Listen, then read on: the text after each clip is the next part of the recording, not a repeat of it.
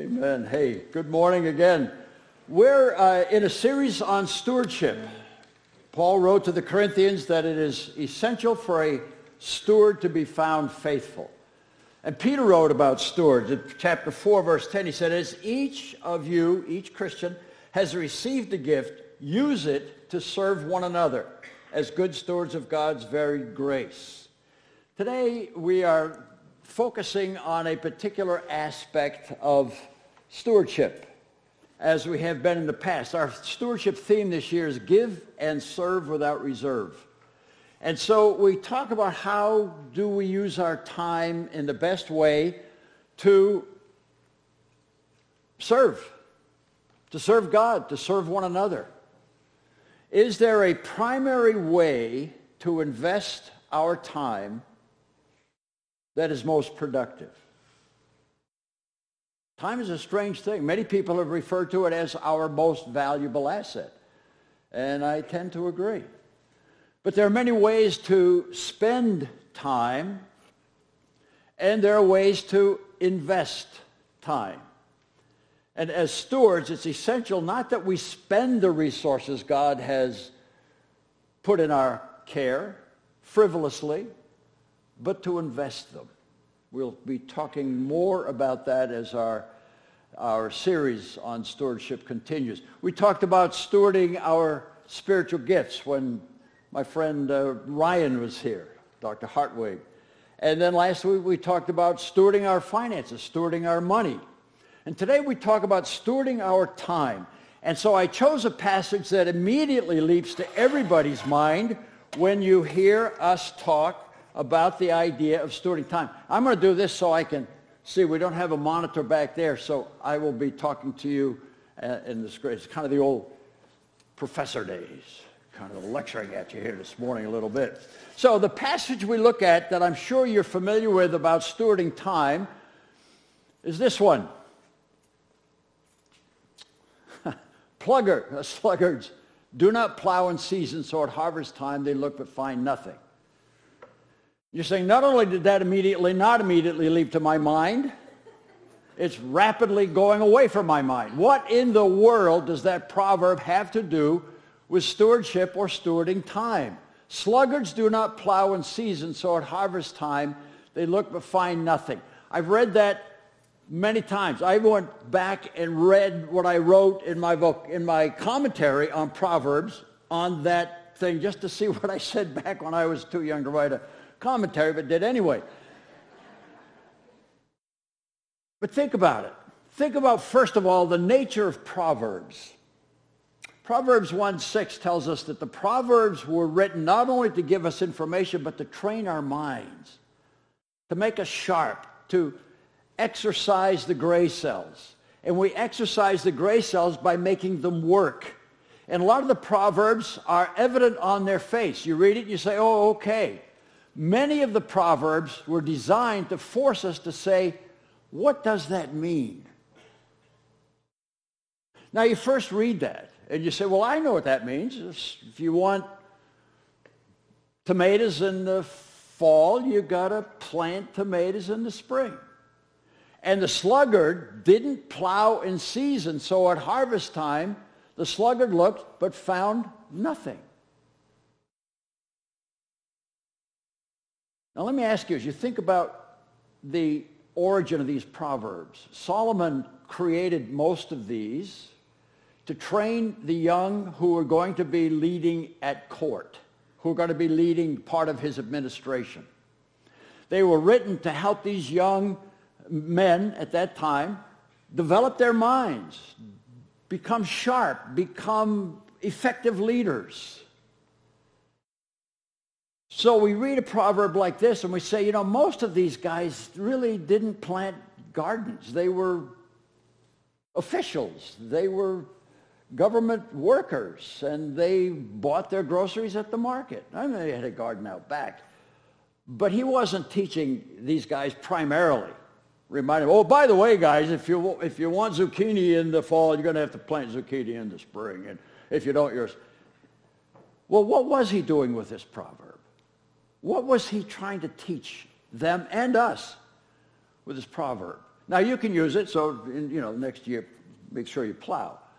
But for heaven's sake, don't think that's all this proverb is talking about. What the proverb is saying is if you want a fruitful life, you have to invest some time in that life. You see, if someday a friend comes and her life is broken, she says, I really need somebody to talk to. I really need some good advice.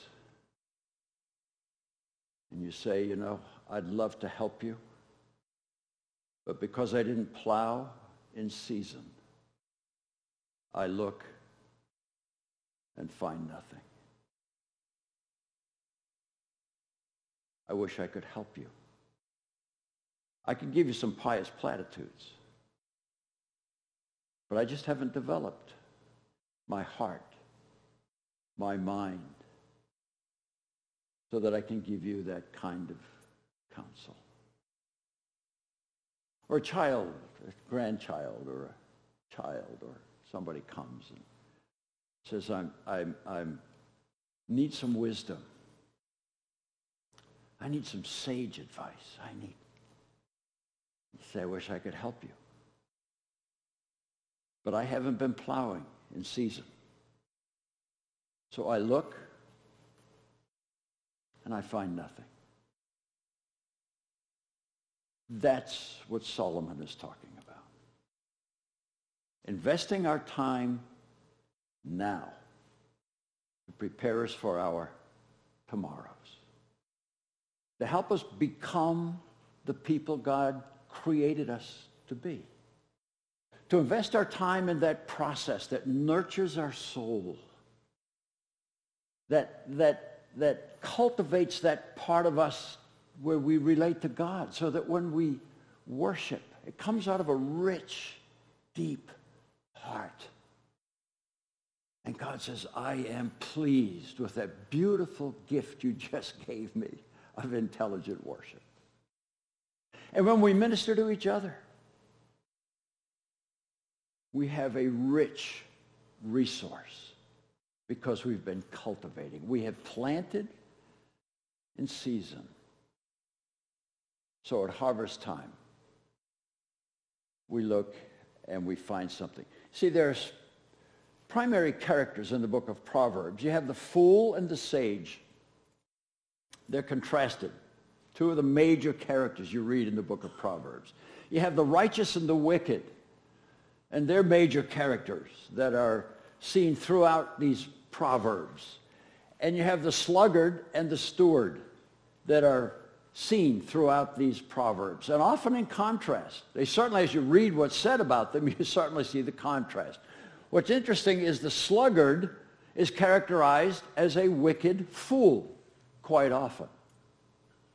And the steward is characterized as a righteous sage. And so what Solomon is saying is choose, my friends. Choose. Throughout these Proverbs, that's what he's saying. You have these options open to you. You can be a fool or you can be wise. You can be righteous or you can be wicked. You can be a steward or you can be a slug. And what I'm trying to do with these Proverbs, Solomon says, is help you to be a wise, righteous steward. Isn't that a beautiful reality? And so stewards do plow in season. So at harvest time, they look and find fruit. Now, Solomon didn't write that one. Anyway, we'll move on from there. So what is this process that we talk about investing our time to enrich our lives, to make us so that as we think about God, we think with a broader concept. We think with a deeper reality because we know more about him. When we try to help each other, when we try to minister to our bruised and battered world, and thank you, Jan, for that prayer this morning. It is a troubled world. They need us. But they need us to be wise stewards who are cultivating our souls so that when we talk to these people, we have something to say. And so this whole idea of what do we do, what do we do with our life so that we become those kind of people. And so as I have been designed a couple courses on spiritual formation, and one of the things I kept noticing, the reason that we call it spiritual formation, is that the number of places and different ways that the word form and formation is used in the scriptures. And we read in Genesis 1 and 2 that we were formed by God. We're going to come back and look at these again. I just want to give you the picture. We were formed by God, but then we were deformed by sin. Genesis chapter 3, the fall of humanity, and Romans 1 to 3 explains what that has done to us. And then we were reformed by Christ. We were born to be in a relationship with God. Sin has destroyed that relationship. It has pushed us away from God. Jesus came into the world to save sinners, to help us reclaim the humanity that God created in us. And then after we become Christians and the Holy Spirit comes to live in our life, Paul tells us in Romans 12 that we should be transformed by renewing our mind, this process of letting the Holy Spirit recreate us. And we should constantly be involved in that process because we are supposed to be conformed to the image of Christ. That God wants us to be like Jesus. For some of us, that's a long haul. And some of us think we're getting there, and then I got it, and wake up the next morning, gee, I thought I had it, but I lost it. I got to start over again. Yeah. I don't know about you, but this holiness doesn't stay with me. I have to keep replenishing it. And I've discovered I can't be holy in a hurry. I can't decide. I have this conversation coming up tomorrow, so I got to get holy. No. That's a constant life process. To be conformed, is that high? To be like Jesus? That's what he said in Romans 8. And then what you see is the cycle completes. God created us in his image. Sin deformed us. Jesus reformed us. The New Testament tells us to be transformed by renewing our mind. And the goal of that transforming process is we become like Jesus, which takes us back to the beginning. When we are conformed to the image of Christ, we are back to being formed in the image of God. So let's look at those a little more carefully, each of those. We read in the first, we were formed by God. God created man in his own image. In the image of God he created him. Male and female, he created them. Genesis 2:7, the Lord God formed a man from the dust of the ground and breathed into his nostrils the breath of life.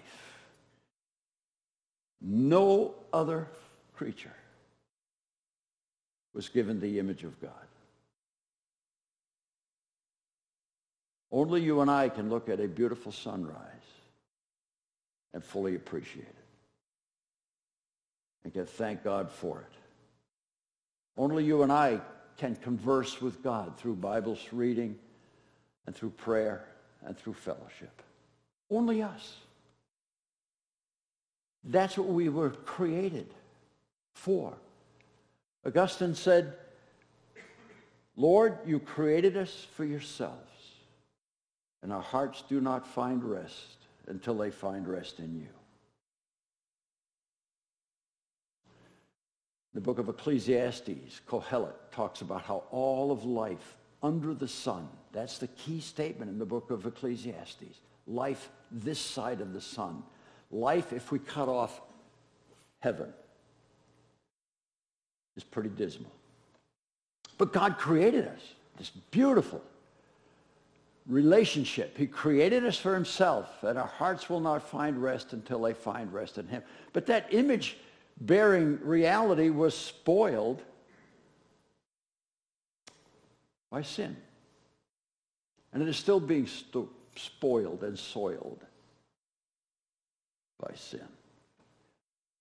We read that although people, this is Romans 1, although these people who were rejecting God, although they knew God, they could see God displayed in natural revelation, although they knew God, their thinking became futile, and their foolish hearts were darkened. They claimed to be wise, but they became fools. And if you read Romans 1 to 3, you see how sin has twisted and distorted all of life. And so we are alienated from God. Our hearts are darkened. Claiming to be wise, we became fools. We were separated from God. Tragic separation from God.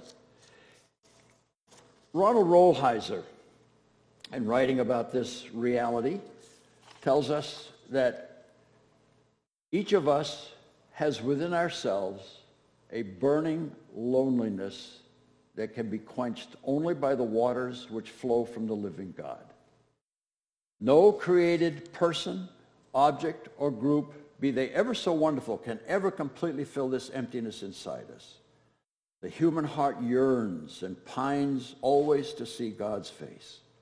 The most important, the most deeply rooted loneliness we experience stems from this burning desire to see God. Alienated from God. What a tragic reality. The psalmist put it this way, as the deer pants for streams of water, so my soul pants for you, O my God. My soul thirsts for God, for the living God. When can I go and meet with God? And then he expressed this sense of alienation that was driving him back to God. Why, my soul, are you downcast? Why are you so disturbed within me? We were created for God. We are alienated from God. That's why our world is in such turmoil. That's why so many people's lives are so painful. They're lost. Lost. There's an awareness that we are not what we were created to be. We have fallen so far from what God intended because of sin. And so Jesus said, we're going to do something about that. Jesus said, I'm going to go down there and be one of them. And I'm going to pay the penalty for their sin. I'm going to die in their place. The wages of sin is death. But the gift of God is eternal life, because Jesus said, I will take the hit. Jesus paid a debt he did not owe, so that we could have a gift we could not buy. Jesus said, I'm going to go there and make a difference. And he did. And he told Nicodemus, you must be born again. And Nicodemus said, I think, this isn't in the text, I made this up. But I can imagine Nicodemus saying, what do you mean I got to be born again? I did it right the first time. I'm a Jew. I'm one of the chosen ones. Go tell those Gentiles they need to go back and be born again. Jesus said, no, my dear friend Nicodemus, like the rest of humanity, you're a sinner. You need to be saved by God's grace. Because that opens up a whole new reality, a whole new process of life. And Paul said, now that you are born again, now that Jesus has transformed, what was the word? Reformed your life, thank you. He has reformed your life, now be in the process. Paul wrote in Romans 12, don't be conformed to this world. Don't let the world squeeze you into its mold, but be transformed by changing the whole way you think, your values, your way of seeing life, your way of living life. Think differently. Be transformed by renewing your mind, which is a beautiful privilege, a beautiful concept. Sorry, Brad, I didn't take my watch off here. I don't know what time it is. I got to hurry up or slow down. I got to hurry up. All right. So be transformed by renewing your mind. Just think about that. I was telling somebody yesterday, I was acting kind of bad, and apologized. Got a little grumpy down there yesterday. This work day. And she said to me, your old man is coming out.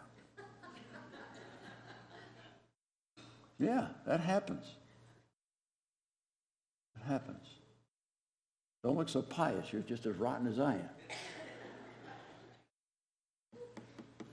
So Jesus saved us, and he launched us on a new way of life.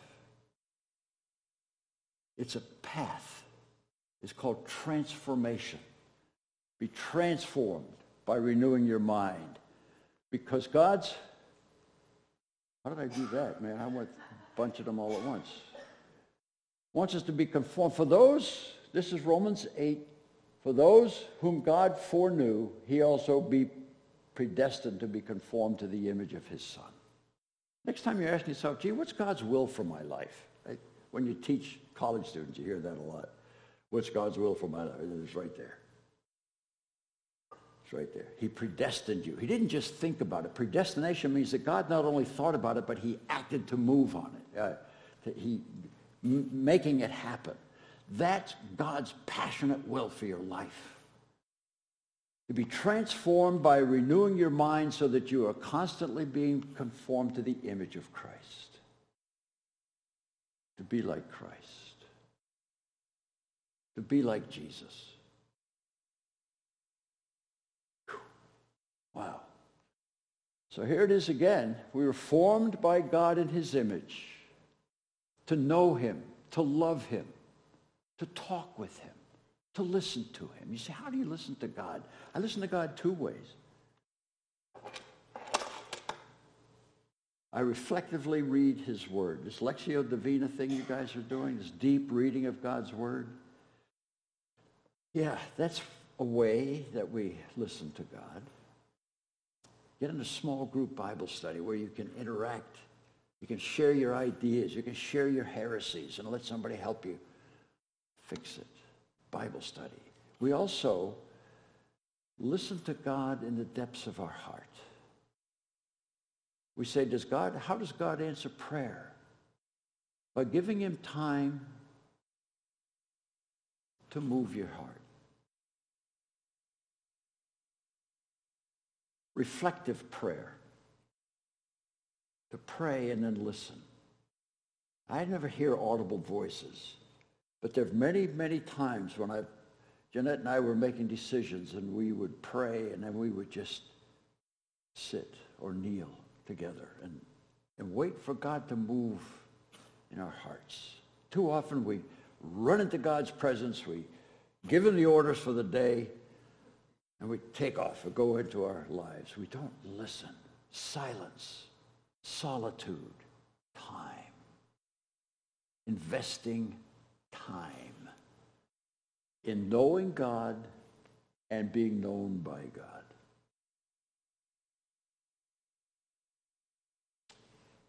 That's what God formed us for. To be his, to love him, to know him. But sin distorted it, turned it upside down. So Jesus came and said, I'm going to give them new life. I'm going to give them new birth. I'm going to let them start over again. I'm going to forgive their sins and give them the capacity through my Holy Spirit to be what God created them to be. And I'm going to help them be transformed by reshaping their mind, by reshaping what matters to them so that they are being conformed to Christ's image and they come back to where they started. That is the process. Now, this idea of formation, we use that word formation very carefully. This is from James McGregor Burns. If you are interested in leadership, Burns' book on leadership is great because he talks about transforming leadership. And what he talks about is we must distinguish between the verbs change and transform. To change is to substitute one thing for another. Changed my shirt this morning. Took it off, put another on, that fast. But to transform something cuts much more profoundly. It is to cause a metamorphosis. By the way, the word transform in Greek is morphe. It's the root of our word metamorphosis. It is to cause a metamorphosis in form or structure. A change in the very condition or nature of a thing. That's what Jesus did when you asked him to be your Savior. He metamorphosed, he transformed you. You became a different kind of person. A change into another substance, a radical change in outward form or inner character. It is change of this breadth and depth that is fostered by transforming leadership.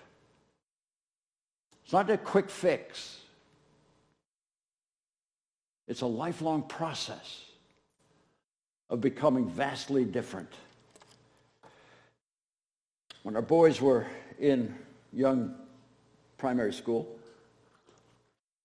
we lived on a creek, and the boys and their little buddies up the street loved to play in the creek. They came in one day and said, "Dad, you got to see this worm. There's a worm out there on a bush." So I went up and looked at it. It was a worm.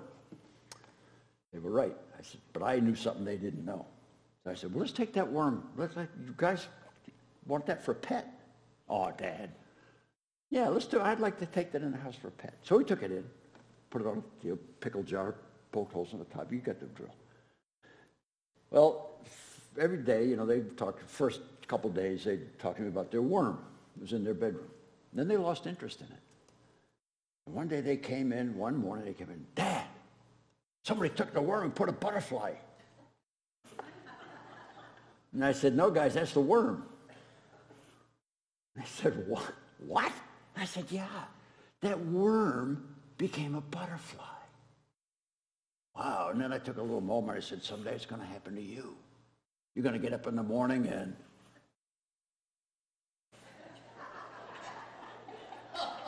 I'm changing. Look at me. And the voice is going to go. Now, is that a different you? No. No. It's a metamorphosis. It is the change in the very structure of you. And you're going to get hair, and then you're going to get old. You got hair out your ears and out your nose and all other places you don't want it. It's a nonstop process, this thing. And that's what Jesus is talking about. I turned you into a butterfly. Now, some of us look more like moths than butterflies. We didn't get the beautiful wings, but that's what this whole life is about. And that's why we talk about the spiritual disciplines. And there are many of them, but I'm just going to drop two of them. We already talked about them. Prayer and serious Bible study. Meditative prayer, meditative time, just getting to know God. And get into a group and follow this process and pursue this process and let God transform you by renewing your mind so that you become consistently more conformed to be what Jesus created you to be in the first place. To transform is to cause a metamorphosis in form or structure, a change in the very condition or nature of a thing, a change into another substance, a radical change in outward form or inner character. It is a change of this breadth and depth that's fostered by spiritual formation. Sluggards do not plow in season, so at harvest time they look but find nothing. And when they need that bit of advice, when they need that compassionate heart, when they need to help that young kid, when they need to help that person whose heart is breaking, they say, "I wish I could help." But I look and find nothing. I look and find nothing. There is no vessel as empty as an empty heart. There's no landscape as barren as a hollow soul. There's no garden as fallow as an infertile mind. There's no tree as stunted as a brain with no ideas. There's no drought as dry as a parched psyche. Be transformed by filling your mind and your heart with God's word and with God's presence. Because stewards plow in all seasons. So at those critical harvest times, we look and we find gold. We find wisdom. We find compassion.